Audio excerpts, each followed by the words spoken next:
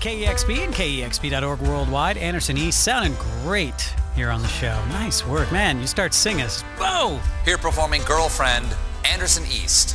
2 weeks ago, I heard our next guest on the radio and immediately called and said, get him on the show. I love him so much. Please welcome Anderson East. It's super exciting, a really, really special treat. The one, the only Anderson East. Here with the song All on My Mind, Anderson East. Playing in Nashville, I see you got a Ryman show coming up later on this year. It's got to be pretty exciting for you. But what are some of your favorite small rooms? My favorite's the basement, the OG basement. The original basement. Yeah, that you can get about 25 people in there, maybe. You could probably squeeze 60 people, maybe. But I think that's that's where we kind of came up playing. Yeah, below Grimey's, right? Yeah, the record store. Yeah, underneath the record store. And I mean, our front of house engineer, we stole him because he was the guy that mixed all the bands we were in. And I hear that it's going away. They're selling that building. What? Yeah. No. The record store and everything. You heard it here first. Maybe not here first, but somewhere. Really? Yeah, it's hurtful. Boy, they're going to build a damn condo or something probably, I'm sure. Or a barbecue joint or a hot chicken joint, just like you need another slice of hot chicken. I know it, man. It's heartbreaking. Damn it. I wasn't expecting this kind of news today. Sorry to break your heart. What the hell is that? What would you say you do here? It's Stone's Weekly Dose. Because I'm kind of an idiot. I'm a dumb guy. Ryan, you don't have to keep trying so hard to impress me. I already really like you. Your midweek download destination. I told you about Brian. I told you. Come on, man. Brian was just making a joke. I'm so lucky to have met you, Brian. You're such an amazing guy. It's Stone's Weekly Dose. And note to self, don't die. Welcome in, everybody, to this supposedly for-profit venture known as the Stone On Air podcast. It is the weekly dose for May 3rd, 2018. Yep, we are already into the 5th month of this year. I appreciate you guys finding the show. Sitting here in burning up hot-ass palatial studios, and I'll tell you more about that in seconds.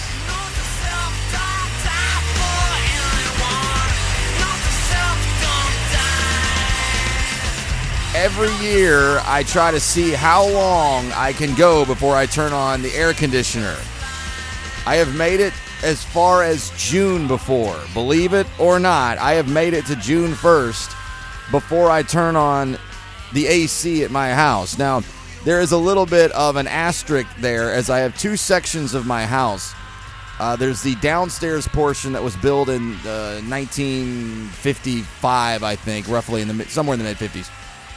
Single level, one floor, typical design pattern for that time, and it is got great insulation, and it maintains a temperature very, very well. So if you can get it in these kind of gray areas, just a little bit of cool air in there, like through a fan in the window or something in a cool night, it'll hold that cool temperature until the morning, and it won't heat up until later in the depths of the day, and then you just cool it off again. And I can make it all the way till almost June most years, at least halfway through May, unless things get very unseasonable. I have a second a detached portion of the house that is over the garage. It's not detached, but it's not connected through. You got to walk through the little kind of breezeway. Well, this section is upstairs above the garage, and it just has a window unit. And that AC has to come on way earlier than downstairs AC is. And I've decided, and that's up here is where the studio is. And I have decided that I am not turning this damn AC on until at least I get back from Atlanta at the Shakin' East Festival this weekend. So it was like 82 today. So when I have the windows open and the fans going, and it'll cool off, and it's starting to cool off now as I record these podcasts very late the night before the morning that they're available. This one being available on the 3rd of May. These days, every Thursday is when you're looking for the podcast. So yeah, I'm sitting here literally in boxer shorts and a little tiny T-shirt, sipping on a gin and tonic here late night as I am. It's not so hot that it's awful and unbearable. It's just a little annoying. just a little annoying. So I'll turn on the window unit probably on Monday, and I'll try to keep that downstairs AC off until as late as hopefully maybe can make it to June again. And this isn't about saving money or, some kind of really super cheapskate kind of thing of saving $5 on an electric bill. I just like to see how long I can go. I mean, the less things are running, the less chance they're going to break, and you save a couple of dollars in the process as well. So I'll keep you updated week to week when the air conditioner officially gets turned on. So let's see. What do we got going on today? Long show.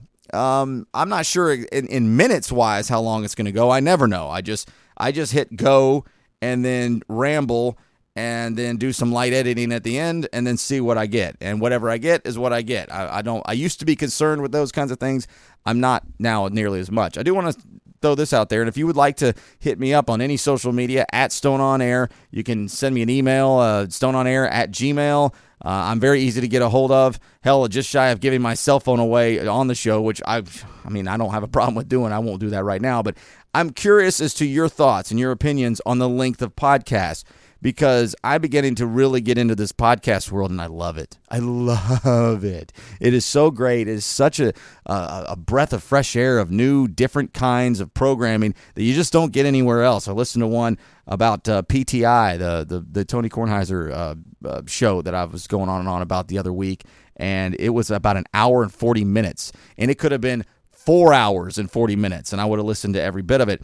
And recently, I've been getting a handful of messages from people, acquaintances / friends, and then some that are just people who I only know as listeners to either the radio station or the podcast.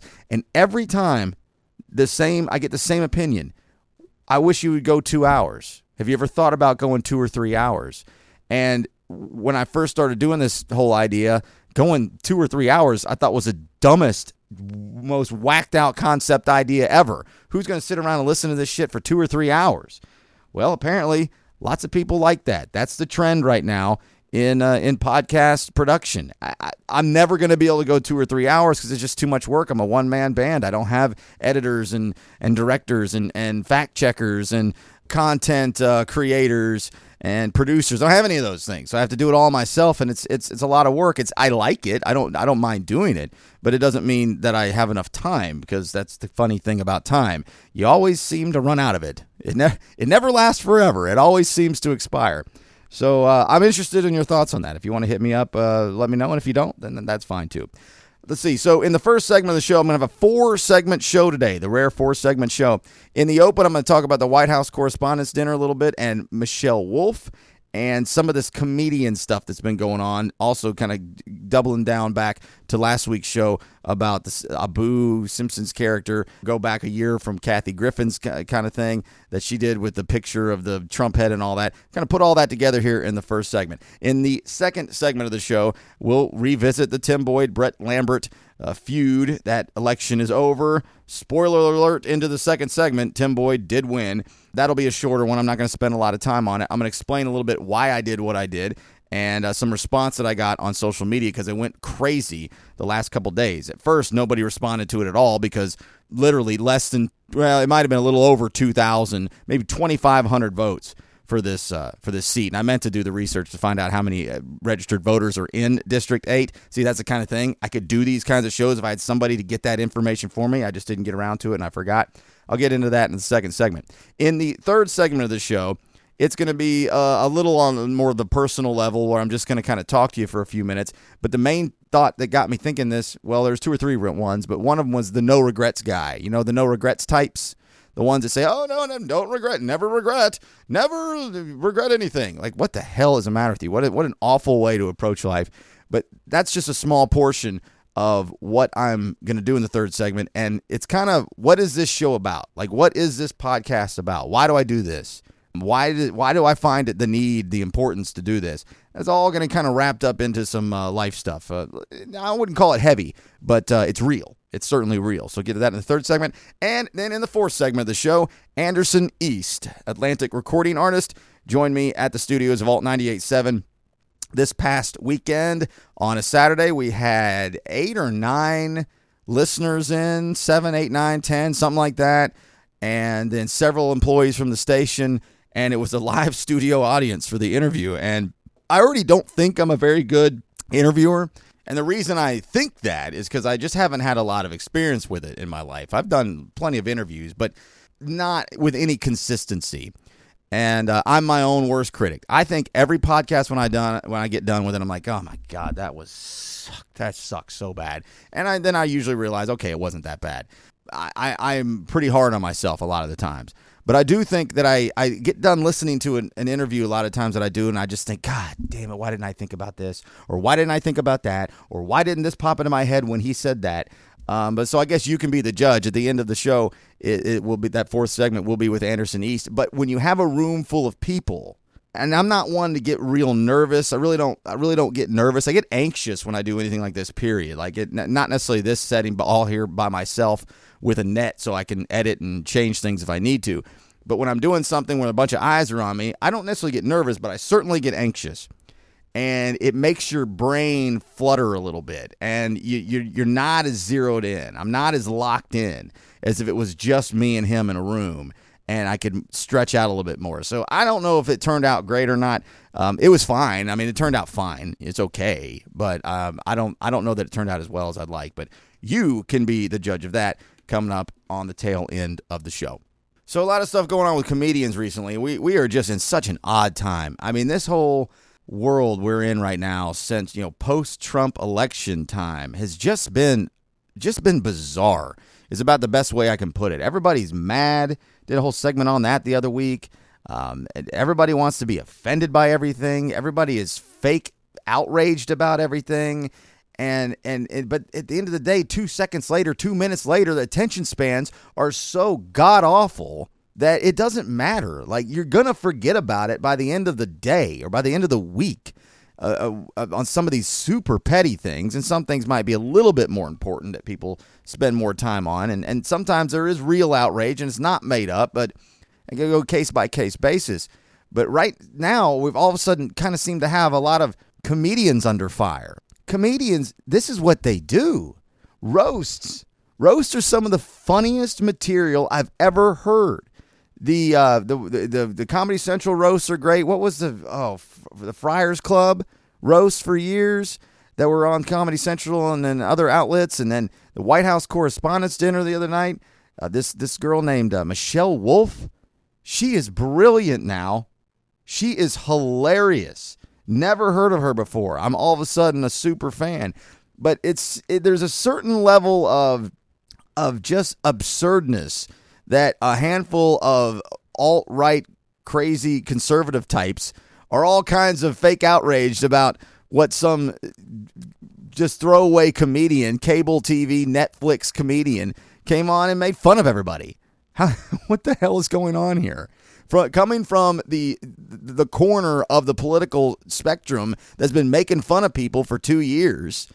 Trump and the minions, the MAGA types, making fun of people left and right. All we're going to do is make fun of people. And from the primary candidates to journalists to news networks and everybody else, we're going to call people names. We're going to make fun of people. We're going to be mean. We're going to be jerks. And then the people who are now pretending to be on board with this because they have to, because of all the fraudulent nature of their lives. I mean, it's a monstrous shit show that's actually pretty funny in its own right. But now they're mad because a comedian came on and made fun of Sarah Huckabee Sanders and Kellyanne Conway and Trump himself and everything. What the hell? What is going on here? How do people get up and tie their shoes in the morning? How do you brush your teeth and like get ready for work every day when your brain is so scrambled and it doesn't make any sense? This White House Correspondents' Dinner, I've never paid a ton of attention to it, except for many years ago, Norm Macdonald was one of it's not a roast per se, but that's what it ends up being. And Norm Macdonald roasted Bill Clinton, and it was freaking hilarious. A few years ago, one of the Key and Peele guys, I don't remember their names, but they're so funny, was on there with President Obama, and I watched some of that. I mean, I've always looked at it as just kind of this gag throwaway dinner, elite types, media types, all just poking fun at each other and having a dinner, never put a lot of thought into it. Well, so this past weekend, they bring this girl named Michelle Wolf to be, I guess, the lead, the monologue, if you will, of the night. And I've never heard of this girl. She has been on the Trevor Noah Daily Show, a correspondent, and just done a lot of different stand-up. And I've never seen any of it. And apparently she has a new Netflix show coming out. She's absolutely hysterical. So here is a clip from just one of her stand-ups to get a kind of an idea of her approach. I don't want to have a baby or a family. I want a career. That's what I want. And I know there's a lot of people out there that are like, but Michelle, you don't have to choose. You can have it all. Women can have it all. Yeah, stop saying that. You act like all is good. All does not mean good. You've never left an all-you-can-eat buffet and thought, I feel really good about myself.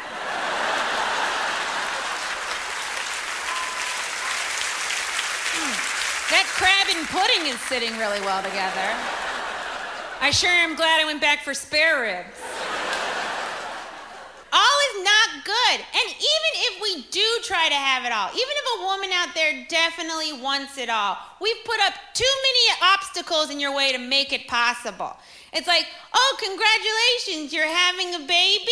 Great, couple things. We're gonna need you to get that car accident of a body back to work as soon as possible because this is America and we don't think you need time to recover. Also, you should breastfeed. It's what's best for the baby. But don't do it in public, you pig. Do it in the old janitor's closet underneath the bridge with the rest of the breastfeeding trolls. And don't have to take time off from work when your kids are sick. We'll think you're not dedicated. Also, why are you such a bad mom? By the way, your salary is just enough to cover the cost of childcare. And we know you're exhausted. You don't really know who you are anymore. You're trying to balance your old life and your new life. But quick, go have sex with your husband. He's about to leave. He doesn't understand what you're going through. Quick, go now. And sweetie, smile. It's so perfect. It's so freaking perfect. It's so on the money. I love it so much. I am now all of a sudden a huge Michelle Wolf fan in just the last 5 or 6 days. So she opens up the White House Correspondents' Dinner, and this is how she opens the show. It was about 20 minutes, and I'll give you just a little clip of what it sounded like. Good evening. Good evening. Here we are, the White House Correspondents' Dinner. Like a porn star says when she's about to have sex with a Trump, let's get this over with. And just a reminder to everyone, I'm here to make jokes. I have no agenda. I'm not trying to get anything accomplished. So everyone that's here from Congress, you should feel right at home. Now, before we get too far, a little bit about me. A lot of you might not know who I am. I'm 32 years old, which is an odd age, 10 years too young to host this event, and 20 years too old for Roy Moore. I know, he almost got elected. Yeah, it was fun. It was fun. And I know as much as some of you might want me to, it's 2018 and I'm a woman, so you cannot shut me up. Unless you have Michael Cohen wire me $130,000. Michael, you can find me on Venmo under my porn star name, Reince Priebus. It's great. It's great. It's great stuff. So you can see where this is going for the next, 17 or 18 minutes. And as the time frame goes along, people start to get more and more uncomfortable. They start panning shots over at the people getting made fun of. And it's just the disgusted looking faces.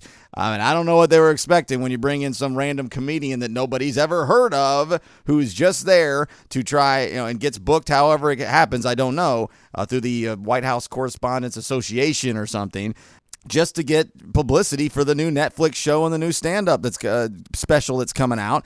And 6 days ago, nobody knew who Michelle Wolf was. And now everybody in the country has at least maybe almost heard of her. I mean, it's a pretty good move. If you can make it happen, good for you.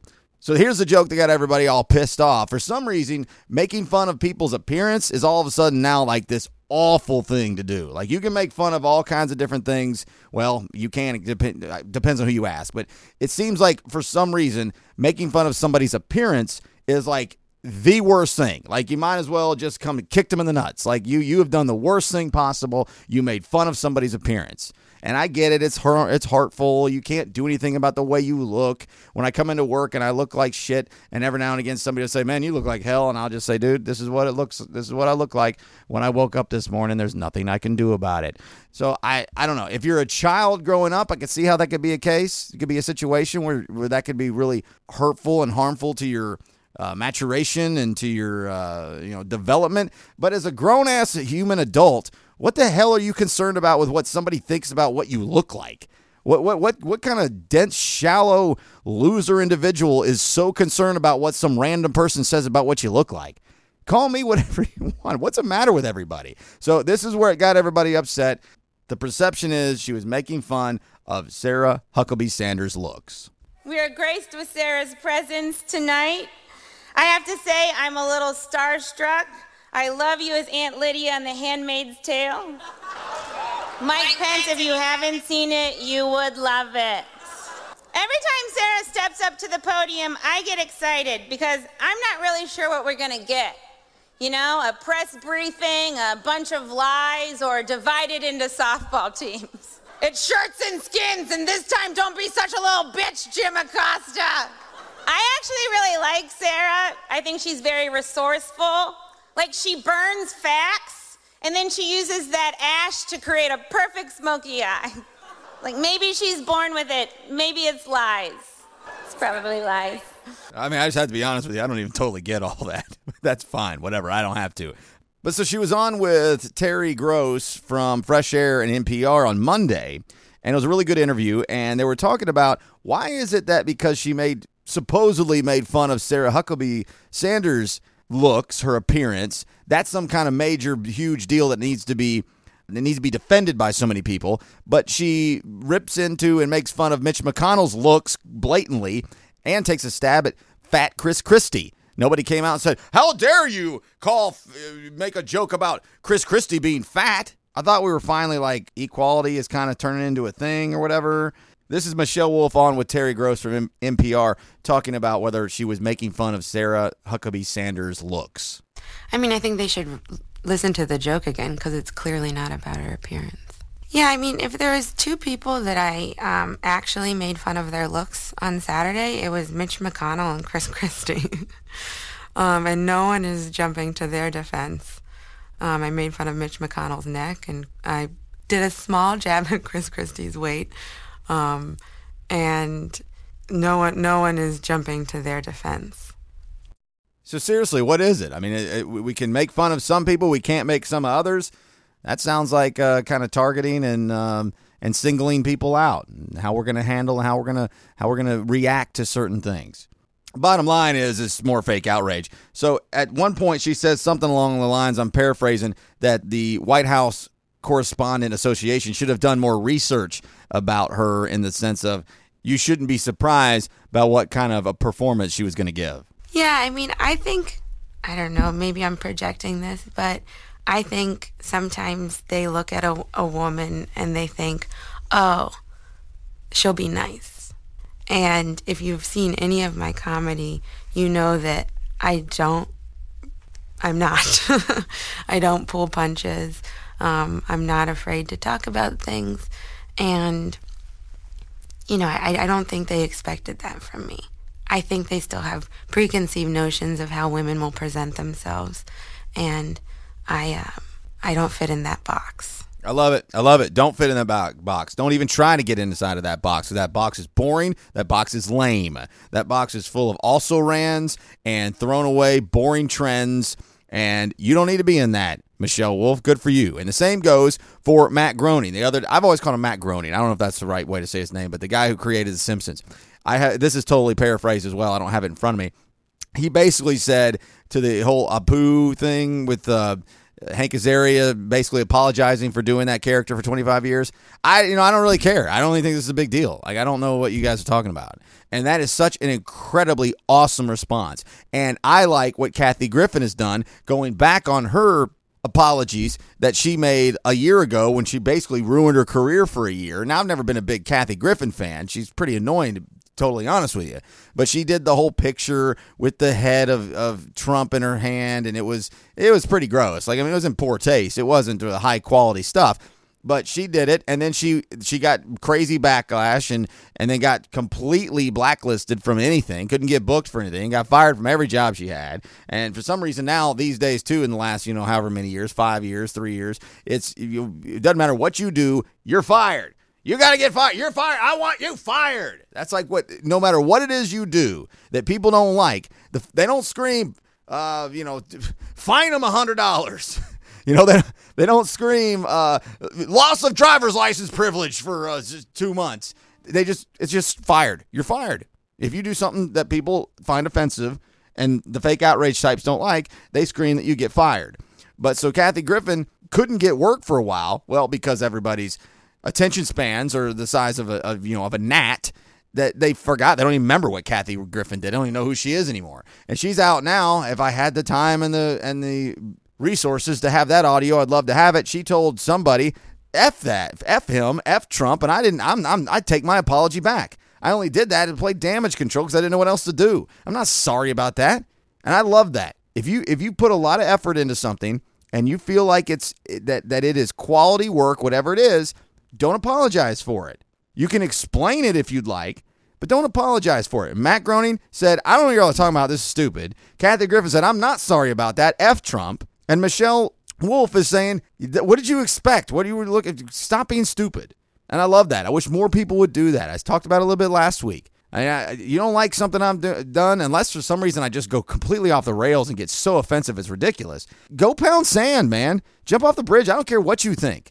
Go away. I ain't worried about you. So that's a little bit of a breath of fresh air there to not have to just see everybody cradle and everybody just give in to the mob mentality and the fake outrage types. It's absolutely ridiculous. So if you don't show attention to people and you ignore them, they'll get bored because their attention spans are so bad that they'll find something else. They'll go bark up a different tree. Just throw rocks at them down there. Get out of here. Care what you have to say. All right, that segment went a while. I'm going to get on out of here, and this is Courtney Barnett. Oh, my God, I love her so much. I cannot wait to see her Friday night, May 4th, at Shaky Knees. This song is called Nameless, Faceless, I think. Or maybe Faceless, Nameless, whatever. One of the lines in the songs, I could eat alphabet soup and spit out better words than you. She's absolutely incredible.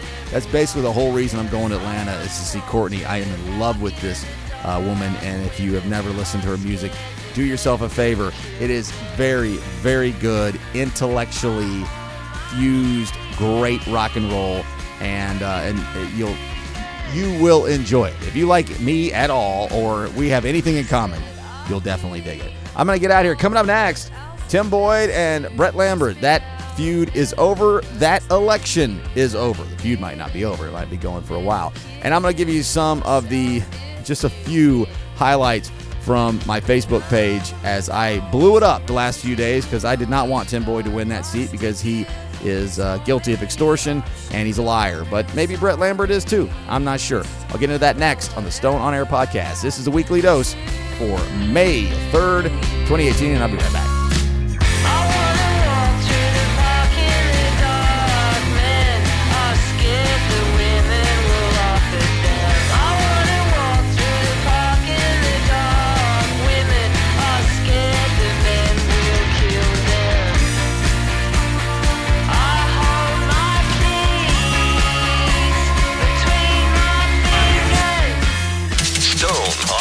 We'll be right back. Oh, darling, what juicy gossip I have for our listeners. StoneOnAir.com. I was stunned. So your explanation is interesting that we've entered the Wild West in terms of the way people push back, right? Yes, and I just wonder, what does this mean going forward? Look, we already have heard that there are plenty of people who say it isn't worth trying to go into the public sector because of just how cutthroat, right, a confirmation process can be. But people didn't want to go through the vetting process. People feel as if their reputations, even if you get confirmed, your reputation's in the dumper after all said and done. I mean, that's my fear, is that if you're wondering why we have a bunch of idiots sometimes as members of Congress, it's because the good people are smart enough to realize they're not going to put themselves through this. No, it's and I mean, never I just goes away. Now, let me get to the important stuff now. Who do you like in the NBA? Alice Cooper, I want to be elected. That was Chuck Todd on with Tony Kornheiser on his podcast.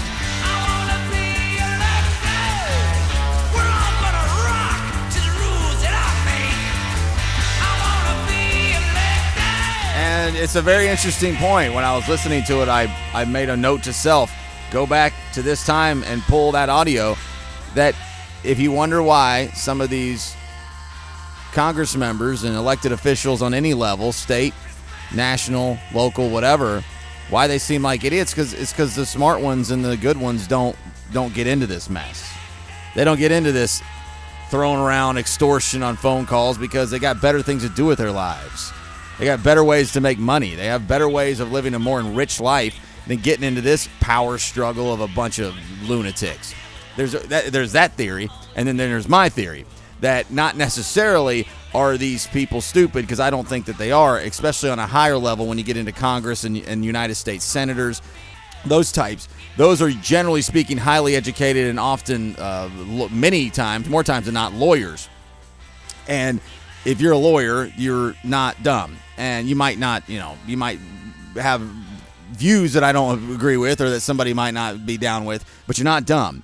And I believe that the electorate is so stupid and the constituents are so awful that these elected officials on the higher levels and on the lower levels too have to just be stupid because their constituents are so stupid. They have to dumb themselves and get down to that level. That's what everybody's doing. That's Chuck Fleischman is the best at this. Our 3rd district congressional representative around here. This guy is just a parrot. I mean, he's just got a hand up his ass and somebody's just walking around telling him what to do. His mouth moves. He doesn't know what he's saying. Somebody else is saying it for him. And he's not dumb. He's a very smart guy, highly educated. But most of the 3rd district here in the state of Tennessee is a bunch of damn backwards buffoons. I mean, outside of Chattanooga and Hamilton County, just about everywhere else, Polk and Grundy, that's not Grundy, Polk, Bradley, it goes up kind of the east side. It's kind of vertical. And I don't remember how, it doesn't get all the way to Knoxville, but it's a bunch of podunk idiots. So you have to identify with podunk idiots to get their vote. So yeah, the politicians aren't necessarily dumb.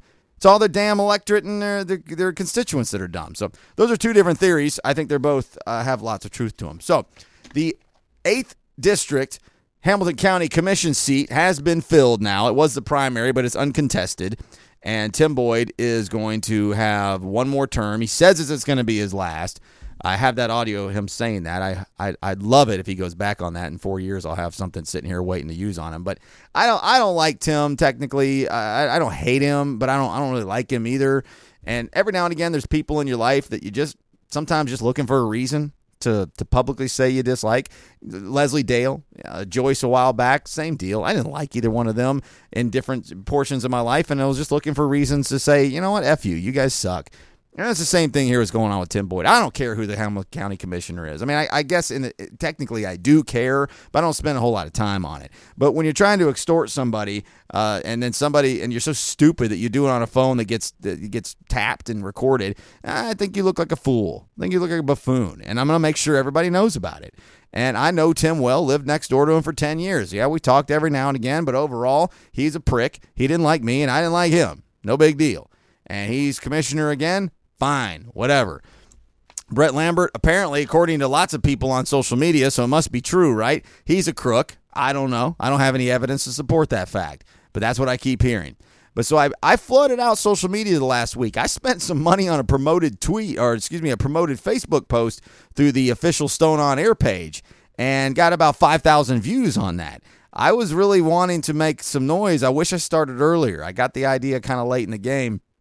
And by the time I got to Election Day, I think everybody pretty much had their mind made up which way they were going. You know, same deal. You're going to excuse anybody. Your best friend does something dumb, you're going to excuse it because it's your best friend. If the guy you voted for does something stupid or does, something that most people find reprehensible, yeah, you're going to excuse it. And that's how we work, especially now in this day and age of, everybody just excuses every stupid asshole thing Trump does. Whatever. I'm not concerned with any of that. But I throw this out here on my 2 or 3 different posts over the last week, and this guy named Zane Rogers just loses his mind on all my posts. And it's juvenile, and it's misspelled, and it's name calling, and I was going to go screenshot all of it and read it back to you guys. And then the asshole deleted half of it. And he deleted all the good stuff. except for a couple that he forgot about. So I grabbed a few here just to give you a little bit of an idea where this thread was going. It went on and on and on. The thread that didn't get deleted, it just said, for the dozens of you voting today, be sure and remember that Tim Boyd was indicted on extortion charges a couple weeks ago. Hashtag never forget. That was my post. That was it. Zane jumps in here and says, by the way, in Hamilton County, anyone can be indicted by a grand jury as it is only one side of the story. Anyone with basic legal knowledge knows that. Boyd is getting out of this will a jury of his peers, and the fact info was already public. So you can kind of see where this guy's lack of cohesiveness goes. Then it goes here again. The good stuff's been deleted. I don't have it anymore. So Kirk jumps in here and says, I voted against this sleaze bag. Talking about Tim Boyd. Kirk says, I've met him. He's a redneck asshole and speaks badly about my brother. Okay. Let's see. He sucks as a commissioner. He's a right-wing scumbag. Zane Rogers jumps back in here and says, Kirk, eat a bag of dicks, loser. Kirk then says, you're making my point, Zane. White trash loser, as is your candidate. And that's really the best that I have left that didn't get deleted. But it was just one name. It was just that eat a bag of dicks, loser. It was just that over and over again. It was really funny and stupid and pathetically embarrassing all at the same time.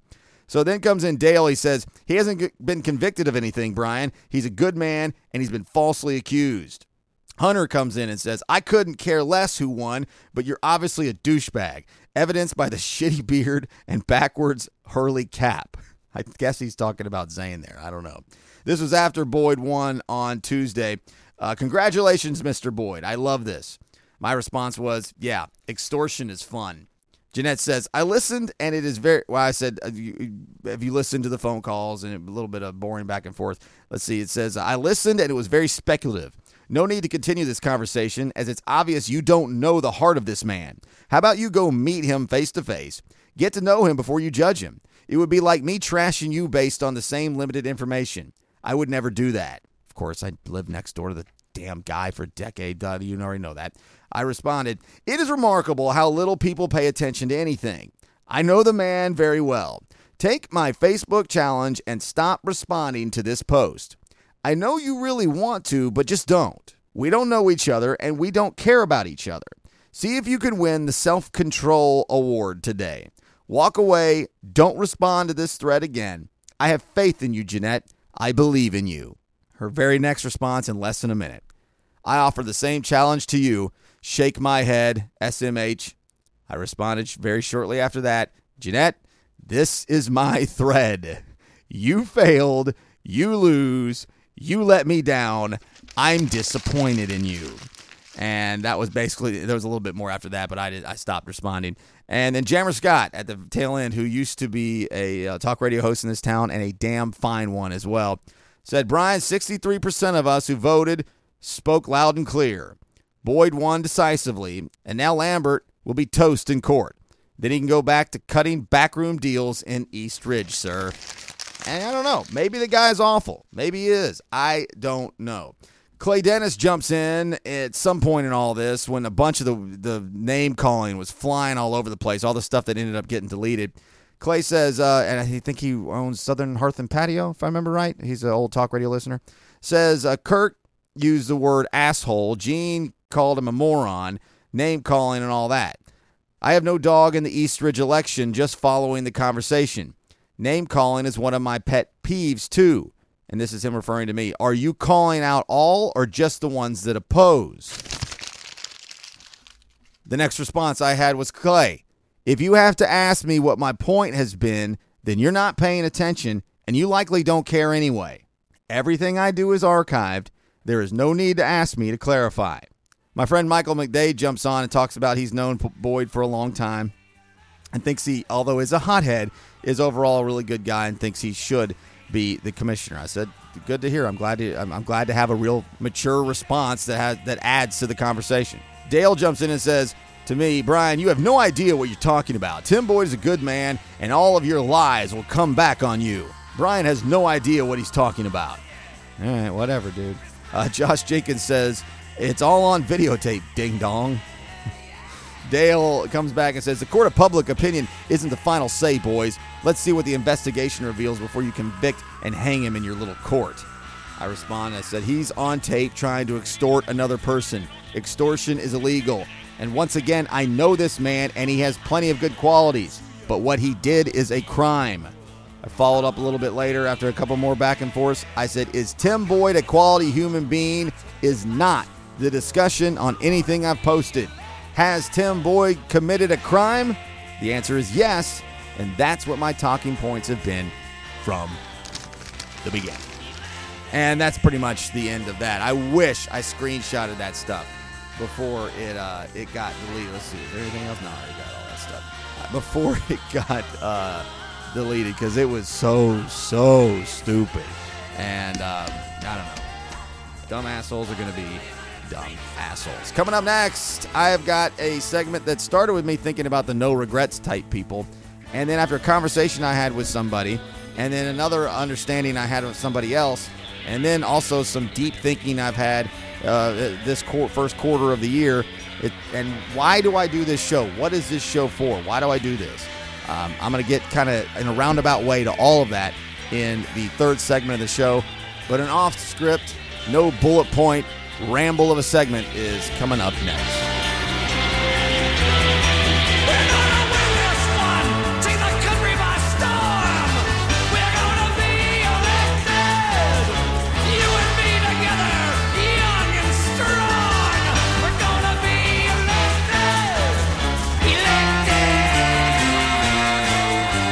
Stone on Air will be right back. He's cool. StoneOnAir.com. This is the War on Drugs, live in Seattle at KEXP. They'll be at Shaky Knees Saturday night in Atlanta, Georgia.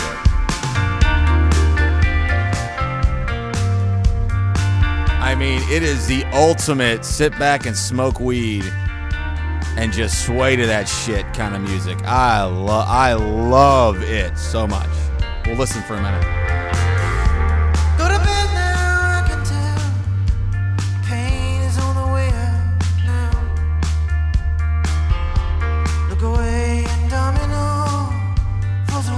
Song is called Pain from A Deeper Understanding, which won a Grammy for Best Rock Album, which I was shocked to see.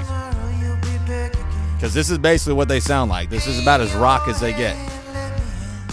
So good, so good.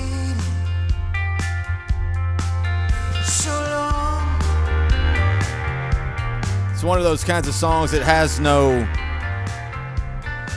structure. Like, it's not verse, chorus, bridge, chorus, out. Like your typical thing. It's just this long flowing song. And it just keeps going and going and going. It's so great.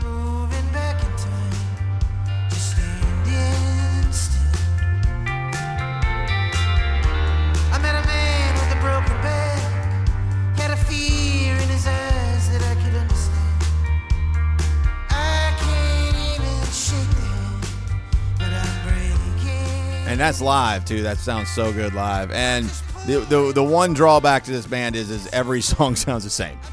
Every song sounds a lot like that. But that sounds so good, I'm cool with that. So anyway, welcome back to the show. A rare 4-segment show, and anybody who is asking for a longer show, which I have gotten surprisingly several requests for that. And I find it the ultimate compliment, flatter beyond belief, that sometimes I sit here and think, why would somebody want to listen to 50 minutes or 45 minutes or 60 minutes of me just blabbing into a microphone, playing some audio clips, and just screwing around in my man cave at the house? Which, to be honest with you, my entire house is a man cave, but you get my point. Why would anybody want to do that? So last weekend, this kind of goes back to my conversation with Ernie Dempsey. I'm telling you, you guys should, especially if you're a reader. I don't really read all that much. I like audio, like to listen to things. I would love to listen to more books. It's something I've looked into doing more of. Reading, just my brain, it doesn't comprehend as well. My scattered brain, it doesn't process information the same way as listening. Listening, I totally get entrenched, right? And I soak it all in. I love listening. Reading, it doesn't soak in, and I get bored with it really quick, and I can't process the information emotionally like I can when I hear things. But if you are a reader, Ernie Dempsey has a whole line of books that are making him a ton of money. He's a superstar right now, and I would suggest checking that out. But so this is coming back from a little bit more from what I was talking about in my conversation with him last week, and he listened to the podcast and just really was glowing about how much he enjoyed it, which meant a lot to me. And I said to him, this is all paraphrased, but through a text that really, it's kind of bold, maybe foolish, that this podcast is just about my life. Like that's what this show is.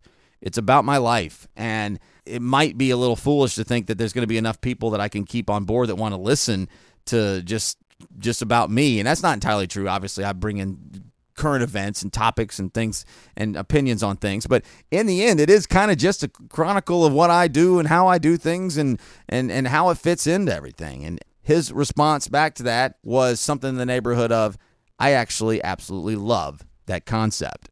And when he said that, it made me even think more, okay, well, if he thinks it's a good idea, then it must at least be close to a good idea. So that's just kind of a brief thought on what this show is about and what more specifically closer to a segment like this. You often see people on social media talk about, or in real life, in life or on TV or wherever, no regrets, live without regrets, #no regrets. And I think it's one of the most foolish, immature, ridiculous, absurd things that somebody could say, or some kind of motto or mantra which to live by. No regrets. I don't get through a day before I have regretted a decision that I've made. I am a terribly flawed human being, and I think that's true for most of us. I don't know. You can stack us up on a list of 350 million people and order us 1 to 350 million of who's the best and who's the worst. I don't know, but I think we all experience that. But this idea of living with no regrets is really foolish, and for whatever reason, between talking with Ernie the other week, I almost sound like an emotional basket case here. I'm almost like a Seventh-day Adventist or something, and my life's like changing all of a sudden in like a 2-week stretch. But put together with that I saw someone talk about, I don't regret anything. And then talking to Ernie, and then some thoughts I already had, kind of not overly heavy, but just things in life. I don't mean to be too cryptic on some of this, but it will be a little bit because I don't really know what I mean on a lot of it. But then it comes back to this conversation I had the other day at the Tag and Title office on Bonnie Oaks. Friend of mine that I went to high school with, I'm not going to give anybody's names here, but I've known her for, we were children. I've known her for 25 years, and we're never great friends with her, but good enough. And she's worked there for a long time, and she had a minute, and I had a minute, and we were talking for a few. And it's our 20-year reunion for our high school class of 98. And so that goes to that conversation a little bit. And then she says, man, you'll never believe who I just came in and had an interaction with. And then she told me, and it was somebody who we're mutual friends with growing up in high school but haven't seen in 20 years. And it just so happens that this guy is a regular listener and has hit me up several times on social media to say he enjoys the show and that he would like to talk about doing some real advertising, get some dollars and cents moving around stuff in the last, 6 months or so. And I thought, damn, really? And I just missed him. He's like, yeah, he was like 20 minutes ago. It's like, I'd love to run into him and talk to him. And so this is a little bit of small talk in this, but overall it's quality small talk. And she says something about, he says to her something about her, how she feeling now that she's this, how long's it been since she's been in remission or something like that. And I that kind of blew over my head, and I kind of missed it. And then she said, yeah, and then he said that he had been battling, and he had been 2 years removed from, I can't remember the wording. And I said, whoa, hold on, back up, slow down. First of all, we'll come back to him. What did you say? What have you had to deal with? She had awful, life-threatening breast cancer. She's 6 years removed from that, and all the terminology that goes with that. She told me just a little, and it was, I had no idea, no damn idea. She's my age. We're all 38 years old here. She's 6 years removed from this. And I thought, holy hell, really? Okay, so I'm processing that. So our mutual friend from high school, what's the situation there? Well, apparently he's 2 years removed from cancer himself. And I'm just blown away by this information. Once again, I had no idea.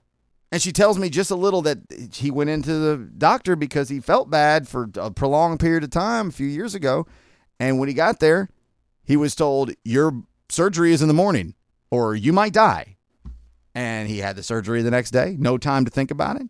And, however many years later now, he seems to be doing fine, doing good enough anyway. And it just got me thinking, how does this happen?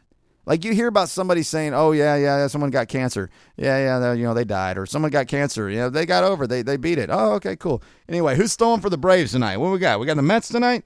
It's not something you really spend much time thinking about. But when you stand in front of somebody you've known since you were children, and then you talk about somebody else who's had a similar situation, a terrifyingly scary situation that you've also known since you were children, it really, will kind of knock you over. It'll make you sit down and think, what?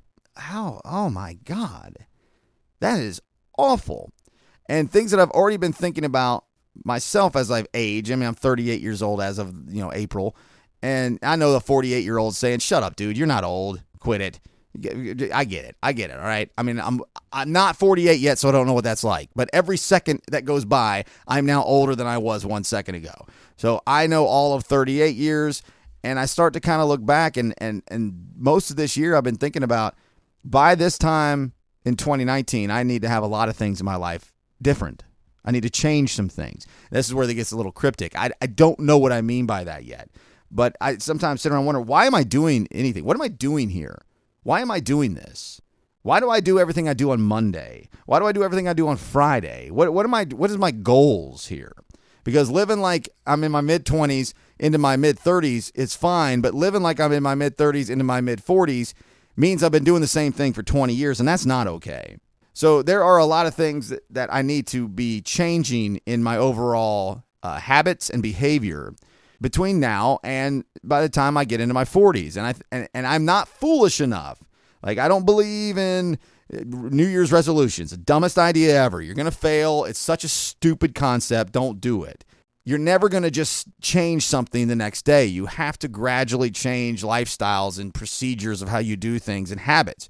And so I've been thinking about this a lot. And when I had that conversation, it just made me think about it even more. And it's been on my mind every day since that conversation earlier in I guess it was the last couple days of April.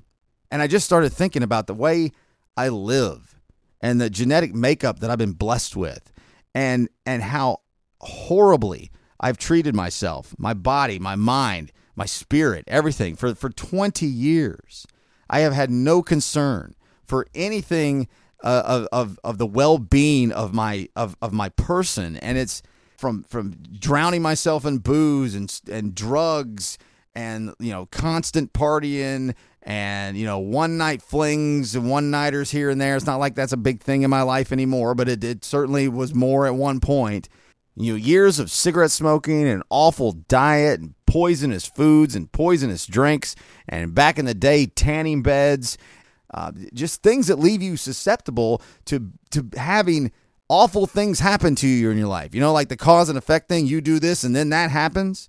Like, I'm doing things in my life for 15 to 20 years that should result in some kind of consequences, like jail time or diseases or loss of property or loss of job or loss of hearing and sensations and I don't know, something. And I never lose anything, or at least I don't lose much. I climb out of the gutter smelling like a damn rose, and I do it all over again.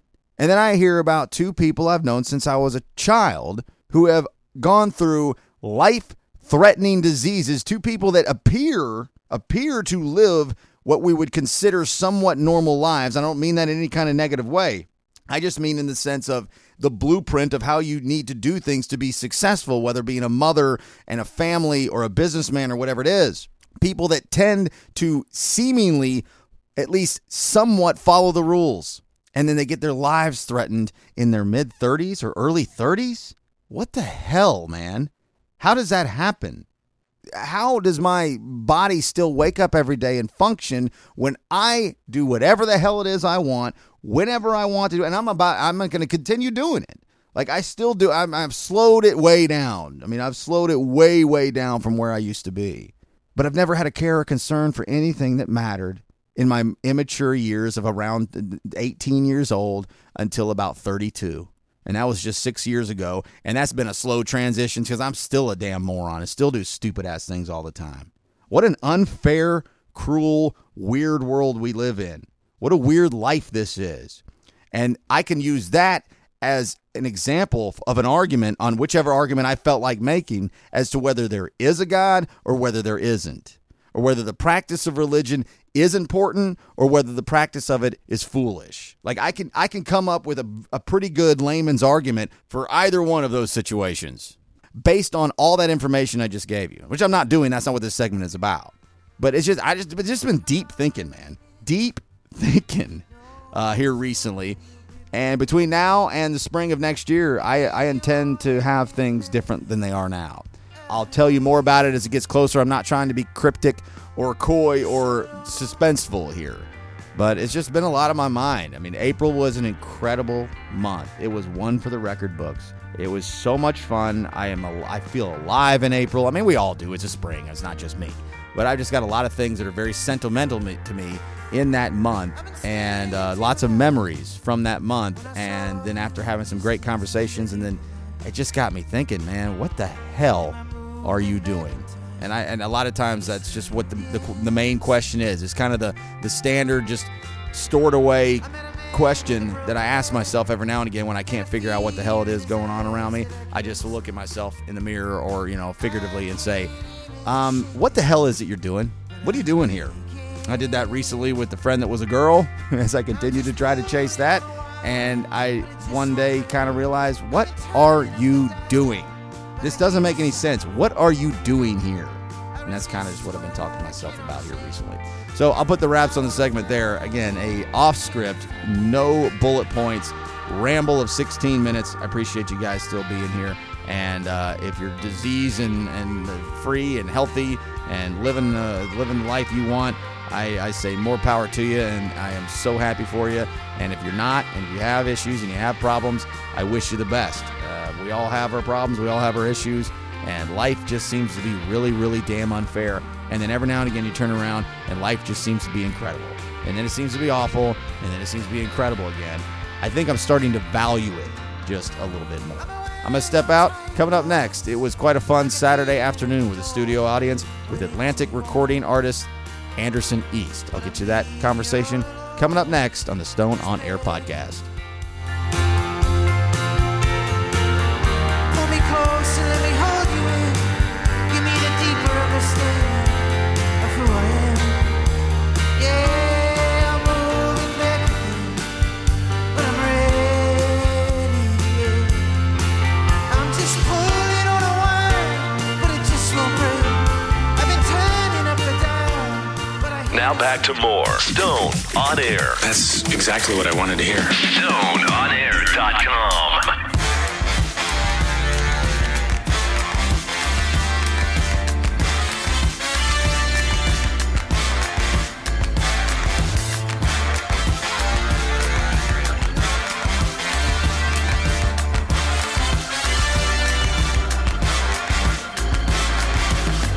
I can't fight it. She got me hot and bothered. Got a ring wrapped around her finger, showing me I shouldn't want her. All right, we should be good. Fingers crossed. Good timing, though. Put your phones on silent, or you're Or you're out of here. Wow. I mean, I don't. Maybe, I don't know. Has anybody ever tried to jump on your back, Anderson East? I'm sure they have. Literally and figuratively? Oh, definitely figuratively. This is the Stone on Air podcast and Alt 98.7. My name is Brian Stone. We have a room full. We have an audience here. Hello, everybody. Thank you for being here on a Saturday. This is April 28th when we're recording this. My guest is Anderson East. Anderson, very cool for you to take some time and come hang out with us and some of your fans of the station and of the podcast. Thanks for stopping by. Well, thanks for having me. First thing I wanted to touch on is you're an MTSU guy. Yeah. I call it my alma mater, although I never went to one class. When we all got out of high school, when we all got out of high school, all my friends, we played, we were in garage bands, and everybody wanted to go to the recording industry, major the program. And so I just moved on up there with them, lived over right across from the Murphy Street, the Murphy Center on Division Street over there. Right, yeah. And just hung out and worked, and they all went to school. I worked, had all the money, partied like I was in college. 20 years later, I'm a broke ass on the radio. So I don't know if it was a good idea or not. Well, I mean, it sounds like you succeeded there. It depends on how you describe success. Yeah. So when you were at school there, what years was that roughly? That was around 2005. So is the borough still the place? Was the borough where everybody went to play, or is there different places up there now for singer-songwriters? I know that when I was there, it was the place called 527. Okay. And there was another. It was like Spring Water before that. So you went. Was that what it was called? What it was called? Wall Street. Oh yeah, Wall Street. Okay, Wall Street. I remember that one. Anyway, enough reminiscing about my fake college days and your real college days. You're kind of in. I hope you don't take this by anything other than an ultimate compliment. You're kind of in what I would call a kind of a genre no man's land. I mean, there's rock and roll there. There's a little country there. There's blues, Americana. There's even a little funk with your horns and keys and all that. But you're not one of those things. You probably don't even think about it. But what would you classify your music as? I just tend to lean on that it's good music. Hopefully, that's it. That's simply put, yeah, good music. But I think there is a lot of those aspects in it. But I think ultimately it's just kind of Southern American music. Tell me about meeting Dave Cobb. He's becoming quickly known as one of the more well-known producers in Nashville, but certainly in the Southeast. I read a little on that. Is that a happenstance thing? Were they scouting you out? How did your paths cross with Dave Cobb? We have a mutual friend, Kristen Rogers, who she does like all the background vocals on a lot of my records, and she's just incredible. And we were playing a show together at the Bluebird one night, and so I hadn't met him before, but I had a bit too much to drink, and okay, the story of my life. Yeah, then the whenever you fill the tank, you have to empty the tank Sure. at some point. So I stopped the show and got up and went to the restroom and came back. And apparently that was enough to make an impression on. I could say that could be a bad impression, depending on who you ask. It seemed to work. It was, it's all about timing, man. Yeah, no, it it's all is. about timing. Dave Cobb, for those that don't know, is Sturgill Simpson. He produces music for Jason Isbell, Chris Stapleton, some pretty heavyweights these days in the Americana roots country rock and roll genre. I know that Jason Isbell can make good music without Dave Cobb because I've heard it. I'm sure Chris Stapleton and Sturgill Simpson can as well. What is it about what Dave does that you guys bring him in to make you, I don't know if I want to say make you better, but what is it that he does that he provides that makes such a difference? I think with him, it's he's able to see like that special part of people and kind of attack that one area. And he also, like, I think just knowing when to stop is a big save you from yourself at times. Yeah, on things? or just like letting the ugly parts still show up on the records, because like, I don't know, I think with everyone that you mentioned, it's just very human sounding records, and there's not a lot of makeup on the pig. If I read right, he likes to do a lot of the live to tape kind of stuff, right? Less tracking and more just let it rip. Yeah, it's all right there on the floor, and with myself, it's one or two takes. It's very fast, and you just get in there with the rough idea of what the song is, and then it comes out in just a few times, and then there it is. Well, the show here in Chattanooga at Songbirds on the 28th, by the time you hear this, that show will have come and gone, but you have a long, lengthy tour this whole year. I'll get to more of that in a minute. So the show is sold out here in Songbirds, and I remember the turn of the calendar of the year that your album Encore was coming out, which I want to touch on in a minute as well, but also that your tour dates were dropping. And your Nashville shows, was it 3rd and Lindsley? Was that where you were? Yeah, we did 2 nights. Yeah, sold out quickly. And I had mentioned on the air and on the podcast that this show likely would as well. It didn't sell out super fast, but it did eventually. Playing in Nashville, I see you got a Ryman show coming up later on this year. It's got to be pretty exciting for you. But what are some of your favorite small rooms? My favorite's the basement, the OG basement. The original basement. Yeah, that you can get about 25 people in there, maybe. You could probably squeeze 60 people, maybe. But I think that's that's where we kind of came up playing. Yeah, below Grimey's, right? Yeah, the record store. Yeah, underneath the record store. And I mean, our front of house engineer, we stole him because he was the guy that mixed all the bands we were in. But yeah, and I hear that it's going away. They're selling that building. What? Yeah. No. The record store and everything. You heard it here first. Maybe not here first, but somewhere. Really? Yeah, it's hurtful. Boy, they're going to build a damn condo or something probably, I'm sure. or a barbecue joint or a hot chicken joint, just like you need another slice of hot chicken. I know it, man. It's heartbreaking. Damn it. I wasn't expecting this kind of news today.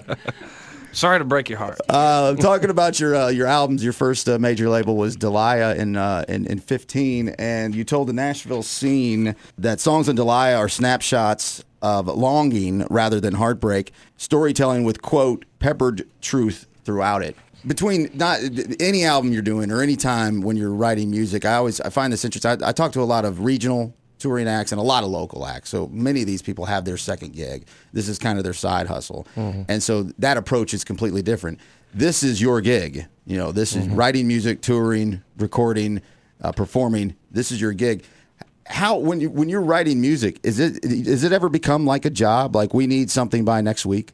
Or you're working on deadlines, or is this something that's just constant? I tell people in my line of work, every day of my life is my show prep. Like if I've got something coming up, I've been working on talking to you for the last 2 weeks.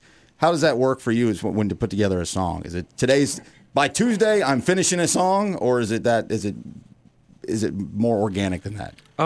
There's a mix. There's the Nashville way of writing, to where it's kind of appointment based, and you go to the office and you clock in and do. Today's the day you work on this. Yeah, and then you go to lunch and you come back and do it again. And I've got I've got a lot of friends that write 2 or 3 songs a day, every day, and so I came up with that, and then from there you learn just the craft of writing. But with me, I'll make a schedule of I'll write with Rat and Natalie 2 weeks from now, but we'll get there and just drink a bunch of tequila and have a good time. I used to do a lot of TV and film stuff that was very specific. Yeah. For they want gender neutral love song, mid tempo. It's okay, I'm going to do that, and I got to get it to them by this afternoon. Did you study anything at MTSU that was curriculum for things like that? Because I know there are classes like songwriting, or is that just something you've learned being in the business? I think it's just kind of you learn it out of necessity. Yeah. And if you're hungry enough, you'll write anything. You said, speaking of writing anything, you said something about, or I was reading something about, I can't remember which one the newest 50 Shades movie is, the darker or whichever one, I don't know. You have a song on that soundtrack, which was huge right when it was released. Is that something they plucked that you already had, or was that something they said, hey, Anderson, and I think you had a co-writer, you guys go write a song for this movie? Yeah, that one was... actually, we recorded it for Delilah, and it just didn't make the record. And so like a B-side throwaway. Yeah, and I don't know how they got a hold of it, but they did. So that wasn't, hey, we've got this crazy sex movie. Can you write a crazy sexy song? No, unfortunately. But if they asked, you might have been able to do it. I could deliver. So fingers crossed. So Encore is the latest. I've skimmed both of them, a couple spins, barely each.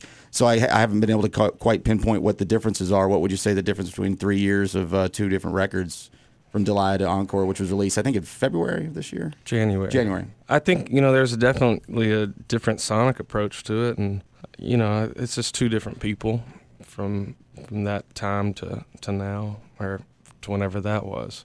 You know, I think that's kind of how every record is. It's just a glimpse of, you know, somebody during that time, and now that time's passed as well. So. Sure. I didn't get quite to the point I wanted to make with the Peppered with Truth quote from the Nashville scene. How much of your writing is storytelling, and how much of it is biographical, if you will, or is it a combination? I'm sure it's a combination of the two. But yeah, there's you know, there's always heavy embellishments, but there's just peppered truth throughout it. So it's not a true story; it's just based on a true story. Maybe, and then there's, you know, you change some names here and there, or you leave some the same. And so you're a damn road warrior this year. I mean, you're off. This is your last stop on this little mini, you know, short portion of the leg, and then you're back at it next week. Mount Joy opening up for you tonight.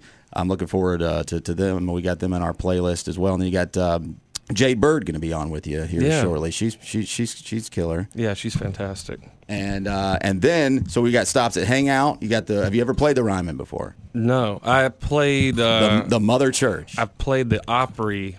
I used to play guitar for this girl named Holly Williams, and we played the Opry there one time, but that's it. This damn microphone is about to get thrown out the damn window. And so where else we got? Lollapalooza, Mountain Jam. You got Hangout here shortly, and then a month in the UK. Yeah. That's have you ever been on that side of the world?